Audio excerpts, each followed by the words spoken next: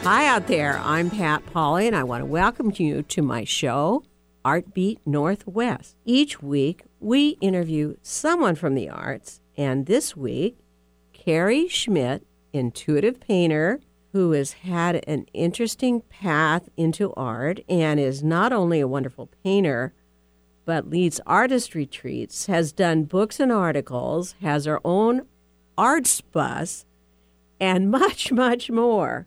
And we'll be talking to her about all of this today. Welcome to the show, Carrie. Thanks for having me, Pat. Thanks for coming by on this hot, hot day. But before we get started, I just want to mention a couple of events coming up here locally. And first of all, I love Seattle Opera, and I hope I'm going to be going to this one. This is Gershwin's Porgy and Bess, which is actually considered the only really worthwhile American opera, believe it or not. And it's his first. And, of course, it has songs like Summertime and The Livin' Is Easy, and also I Got Plenty of Nothing. And I think the other ones, I Loves You, Porgy. Those are the ones that are kind of well-known. And it has a great plot that carries us all along. And my sources tell me that the casting is stellar with many strong voices. So don't miss this one on August 11th through the 25th at McCaw Hall. Don't miss it. And then on the east side, Woodinville Arts Alliance has their second annual juried show. In Woodinville, the arts are really rising. It's getting to be an artsy area. So you can get over there to do some wine tasting on the way and savor the art. They have a juried show at Wilmot Gateway Park on August 18th. Over 50 works of art, and it's noon to 5, August 18th. We'll be back shortly talking with Carrie Schmitt, intuitive artist on ArtBeat Northwest. From new exhibitions to community events, Bellevue Arts Museum is always new, always different, and always exciting. From August 31st through September 30th, BAM hosts a pop-up exhibition of emerging Northwest artists as part of the City of Bellevue's annual art festival, Bellwether. Bellevue Arts Museum will be free and feature a series of events and performances for the 2-week run of the festival. Through September 30th, catch the first museum exhibition from Female, AM/PM 2.0. Female is a Seattle and Los Angeles-based fashion collaboration conducted through the U.S. Postal Service. Exchanges by collaborators Janelle Abbott and Camilla Carper. For more information, visit BellevueArts.org. Make us part of your daily routine. Alternative Talk 1150. Welcome back to ArtBeat Northwest. Carrie Schmitt, intuitive artist, and so much more, is here to talk with us.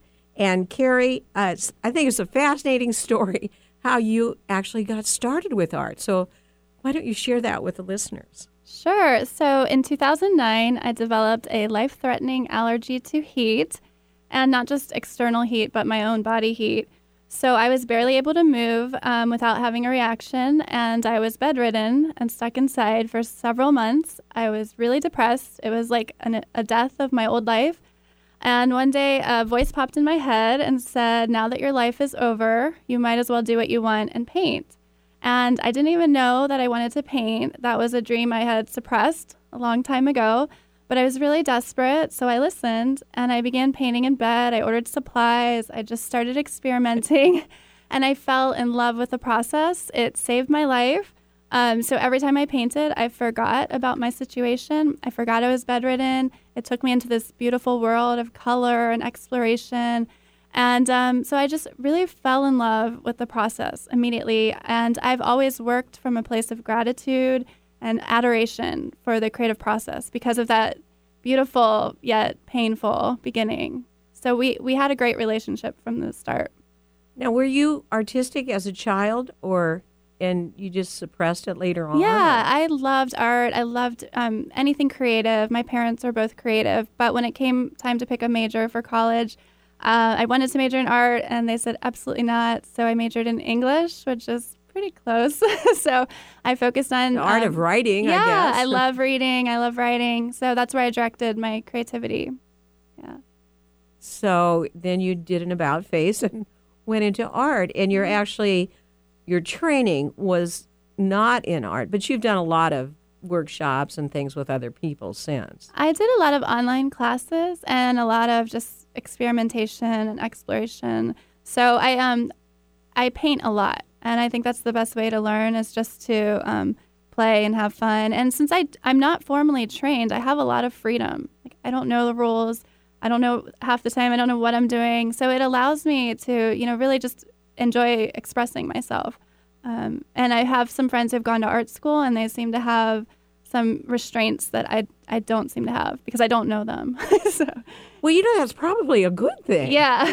And you say you paint from your heart, not from your head. Now, kind of explain how that works. Well, intuitive painting, when I paint really passively. I do what feels good instead of what looks good. So that is my focus throughout the process. If I'm enjoying something, I trust in that and I just go with it. And, for me, if I'm enjoying it, I feel like something beautiful is going to happen. So there's just a lot of faith there. And I always say, I'm not that good. I have to rely on something bigger than myself. So I really do feel that there's this creative force out there that we can co-create with. And when we surrender to it, something bigger and better than I could ever have imagined on my own happens on the canvas. So I don't feel like any of what I paint is my ideas because I'm really limited. But if I open it up to this greater force that a lot of artists talk about, I'm able to do things that are just from the heart, from a soulful place.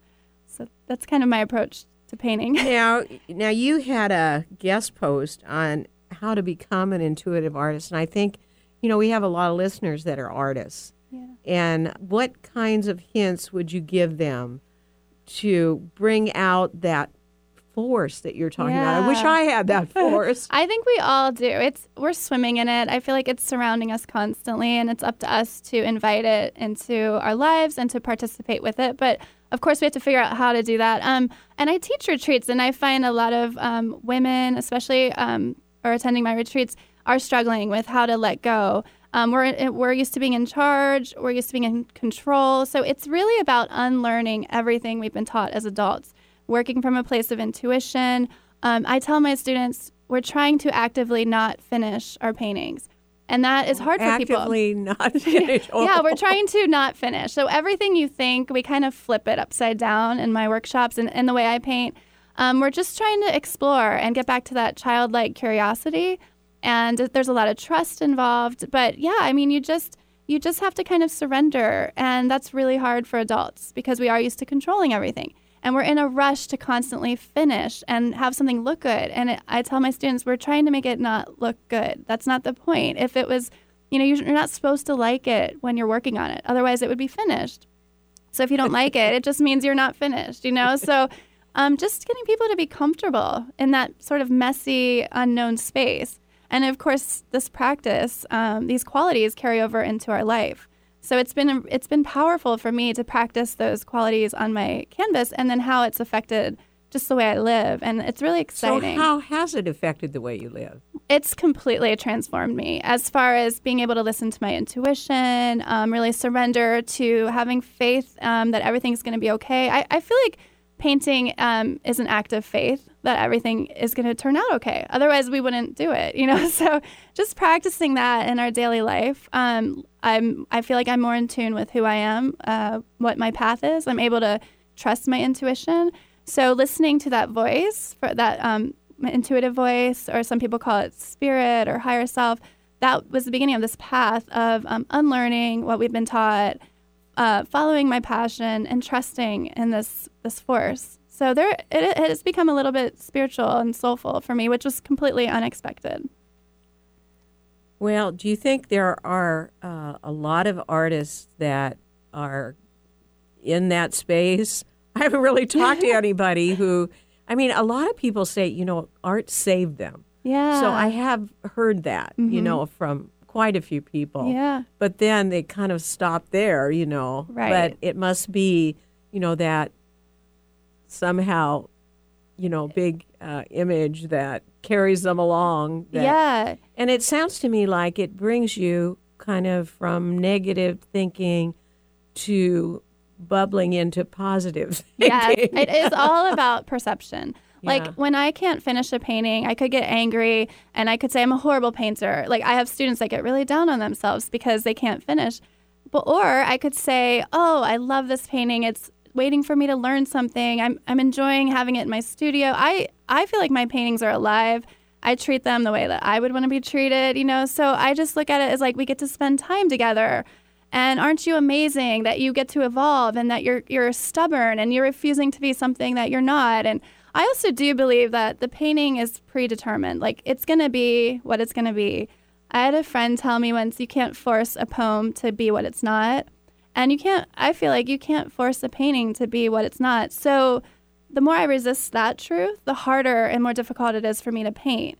And the more I just let it be what it wants to be. And if I try to impose like my ideas on it, I'm meeting resistance. But when I just let it flow and let whatever happens, it seems to work out really well. But this is a practice, and it isn't necessarily what we're taught in life or art. So it is a different way of approaching the canvas. But I love my paintings into being. Like I treat them like we're in a relationship. And I treat them with respect. I love them. I adore them. So I mean, I'd say because they sort of came to you, right? Yeah, they come to me, and I'm curious about them. I talk to them. I feel like they communicate with me. They tell me stories. They teach me things. So it's not a dead object to me. And I always tell my students too, like, how would you treat your painting differently if it were alive? Like, treat it like a living, it's energetically, it is alive. And it's a part of you, but it's also a part of something else. And no one has painted that particular thing before. That's one of the things right. you said on the internet. Right. That kind of struck me as a really interesting thing. Now, you also told people to unlearn certain things. Yeah. Oh, by the way, I want to mention this. Carrie Schmitt, you got to go online. Her paintings are absolutely gorgeous. Oh, thank you. Wonderful, mostly florals, but the color that you use and the lines and everything is just incredible. Yeah. And you're so productive. Oh, okay. You must really spend a lot of time painting because you enjoy it, I suppose. I do. I love it. It's like breathing to me. Yeah. But what should people unlearn in order to be able to be creative? Well, first, I would say what I told myself for a long time was that I'm not creative. I'm not an artist. I would say I'm an art enthusiast. I support artists. And since then, I thought, if you're saying that, you should probably be doing that thing rather than standing on the sidelines and cheering for them. So first, you have to unlearn that you are not creative. We are creative beings by our very nature. I mean, every day we do a million creative things, whether we realize it or not. So that's a choice, but we're taught that we're not. So that's the first thing. And then I think you just have to unlearn that you don't have to be in control. You don't have to know the answers. It's okay to make a mess. And just to show up is enough. Like the other day, I was just painting and, it wasn't looking fabulous. So I just thought, this is just going to be prayerful movement. I am just going to I like prayerful movement. Yeah. Something you don't like. And, yeah, I mean, and that's what I did. I just started moving my brush, moving my body. And if that's all you do, why isn't that enough? That's enough, and who says it has to look a certain way? I mean, to me, that's not the point. The point is the experience. And of course, I want it to be beautiful, but that isn't the focus. I feel like if I put all I have into it, if I put my love and, have this exchange, that it will be beautiful to someone. And usually it has meaning to me. And then I think other people can sense that. So really infusing your art with energy and different, love and passion.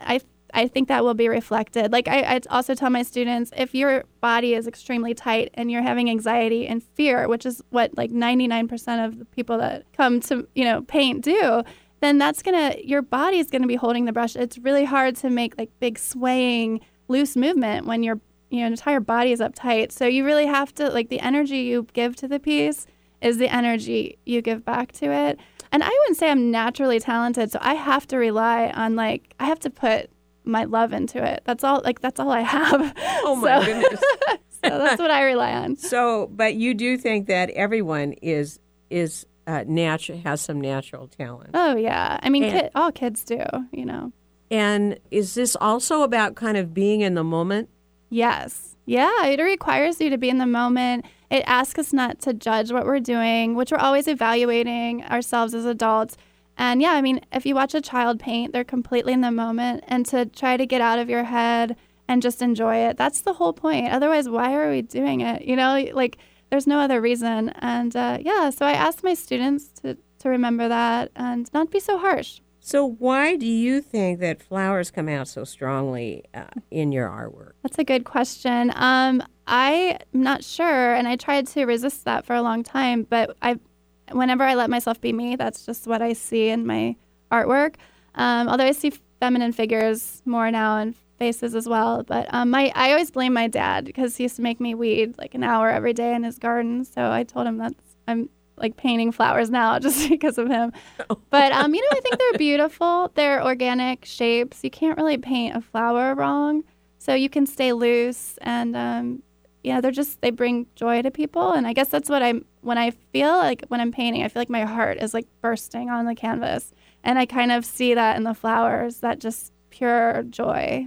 So are you listening to nature a little when you're doing that? Or is that something else? Yeah. I mean, I'm not sure. I do find inspiration from nature, but I also find inspiration from my interactions with people who are, we're part of nature. So I find my sense of like spirituality in people and nature, and then I bring that into my work. This is so encouraging to new artists and art appreciators. I like, because I've met several art appreciators that, I've even told them, well, why don't you take some art classes, Yeah. Or, go to your retreat. That would be better because then they'd get to do, much more creative things. Right. But talking about being creative, you have a very special bus that is your studio. Yes. Why don't you tell the listeners about it? Because it's so cute. I'm so in love with this bus. I couldn't find an affordable studio. I live on the east side of Seattle. And I was looking for a long time, but I couldn't find an affordable studio. I did look at a retail space, but it turns out buying a short school bus was less expensive than 1 month's rent at this retail space. So I bought a school bus. I found it on Craigslist, and I converted it to a mobile art studio, and I painted it pink with flowers all over it. Her name is Rosie, in honor of my grandmother, who loved roses. And it's just been a blast. I can work anywhere I want. When I wake up in the morning, I can just decide where I want to paint that day, and I can take the bus and paint. And I also have a little area to sell my products. So it kind of it's like a traveling storefront and a mobile studio. And you have students in there sometimes too. I'm offering privates. It's kind of small because it's a shorter bus, but private day with me. We'd go around Seattle, paint, eat lunch. Maybe we'd give away some roses, and then they can ask questions about the creative process or the art biz side. So yeah. Well, it is already time for a break, and she mentioned giving away those roses. When we come back from the break, we're going to talk about her rose project, which is really interesting. And we're here talking with Carrie Schmitt, intuitive artist on ArtBeat Northwest. Stay tuned for more on Alternative Talk 1150. We'll be right back. Is art making too messy for your house? Then head on over to the Kirkland Art Center and take a class with a professional art teacher. At Kirkland Art Center, you or your child can experiment or refine artistic skills that can last a lifetime. In our art studios and classes, you can paint, cut, build, draw, print, glue, and splatter to your heart's content. We're located in the heart of Kirkland on Market Street in the historic Peter Kirk building. Learn more about the classes we offer and register online at kirklandartcenter.org. Wherever you go, Alternative Talk 1150 is here for you. Welcome back to ArtBeat Northwest. Carrie Schmitt, intuitive artist, and so much more is here to talk with us. And Carrie, let's talk about your Year of Roses and your Rose Project, because that is another something that it's something you made up, right? Yes. It's very creatively. Well, and that, again, it stemmed from hearing an intuitive voice. It was the same thing. I was meditating, and this voice came to me and said I should do it. And I really trust that voice because it brought art into my life, and later it brought yoga into my life. that's another story. But so now whenever I hear that voice, I'm like, I'll do whatever it says, even if I don't know why I'm doing it, which is how the project started. I didn't know why I was doing it, but I knew I had to do it. And so how does it work? So for a year, I gave away a rose every day to a stranger, and I decided to write about it. And the reason it started is I was just going through a hard time, had some personal heartache, and just started feeling kind of cynical on a personal and larger spectrum, like about goodness and kindness. And I could feel my heart physically hardening on an anatomical level. And I knew I would get sick if I didn't want to become cynical. So this voice told me to do this project, and I did it. Later, I found out roses are energetically, they're a heart opener. So that was interesting. But anyway, I did the project, and I got to connect with a lot of people and share stories with them, and it was really beautiful. So every day you gave away a rose, and now you're doing some other things with it, too, because aren't you recruiting other people to try it? Yeah. Oh, it's so incredible and life-changing. It really became an accidental spiritual pilgrimage. I had no intention of it being that way. But just like art became like that, this project, too, became like that. I invite other people. My daughter had an idea to create rose cards. So we made little cards with roses on the back as an inspirational quote. So we give them away, and we invite other people to give them away. And then if people choose to give away roses, they can share the stories with me. I have a Facebook page. And, I share stories there as well.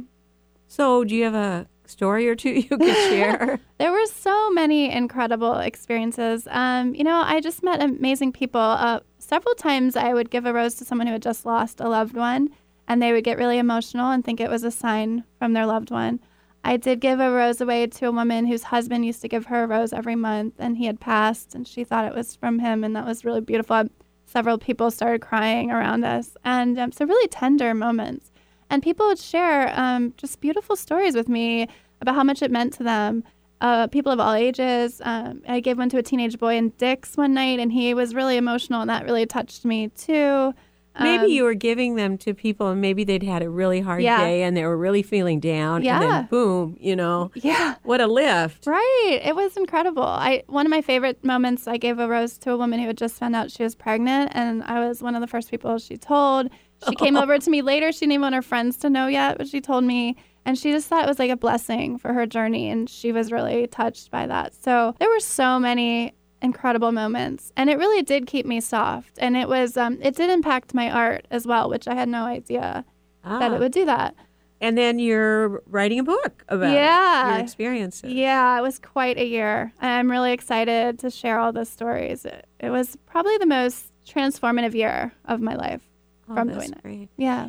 Now, we want to make sure we talk about your retreats that you have. They sound so interesting. I would really like to go to at least one of them. Some of them they're on all different places. Why don't you talk about your retreats? Okay, so I teach art retreats, but we do a lot of rituals and just really soul-nourishing activities, some creative movement. I've taught them all over the country, but for the first time, I'm offering them in Seattle, which is really exciting to me as well. So I'm going to do one on Vashon Island in November, and we're actually for the first time creating a video documentary along with the art retreat. So what I found is that these women come and they have the most incredible stories, that everyone has a story, and I wanted to capture some of these. So we're going to create a beautiful video of our painting and our storytelling. So it should be really nice.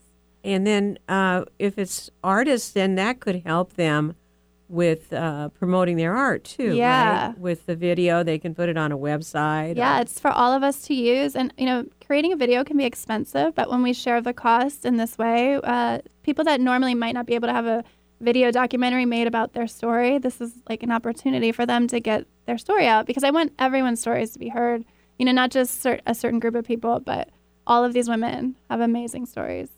And then I heard you're going to Provence. Yes. And painting plein air over there. We'll be next September. I'll be in Provence, and we'll be painting and kind of pulling in inspiration from our surroundings. So I have some tips and tricks, the ways I do that, to share with people, and it should be really fun, really inspiring. So you have a lot of really fun, interesting things ahead.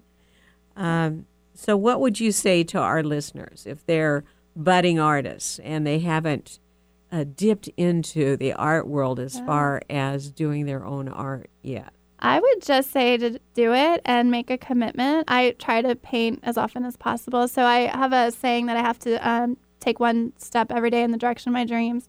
And that means I have to do something every day connected to my art. So it's really important to stay connected to that, or connected to anything that you're striving for, and just experiment and don't judge yourself. You just have fun, work from a place of love. Great. Well, we are already running out of time, but I think you gave everyone a picture of what you're doing and a lot of good advice. And we all need that. We all need to be on the positive side and catch our inspiration and all of this. Yeah. So thank you so much, Carrie. Thank you for having me. Yeah, for sharing your story, your journey in art, and your advice. Now, how can we go online to see your art, which is wonderful? And by the way, she has it on Amazon, too, and Etsy. Yeah, I licensed my art with a lot of companies, so yeah. And but we can find out at your website more about what you're currently doing, right? Yeah, I'm always working on new projects. Carrie Schmitt Design.com. CarrieSchmittDesign.com. And Carrie is spelled the standard way, Carrie, but Schmitt It's a little different. It's SCHMI, T as in Tom, and then design. So there's no D's in Schmitt. Yeah. It's one of those ones I think that are spelled several different ways. Yeah. Anyway, Carrie, she always seems to be creating something new. And so you need to check out her website. And be sure to listen in every Tuesday at 5 p.m. drive time for ArtBeat Northwest. I'm your host, Pat Pauley, signing off on Alternative Talk 1150. Have a great creative week.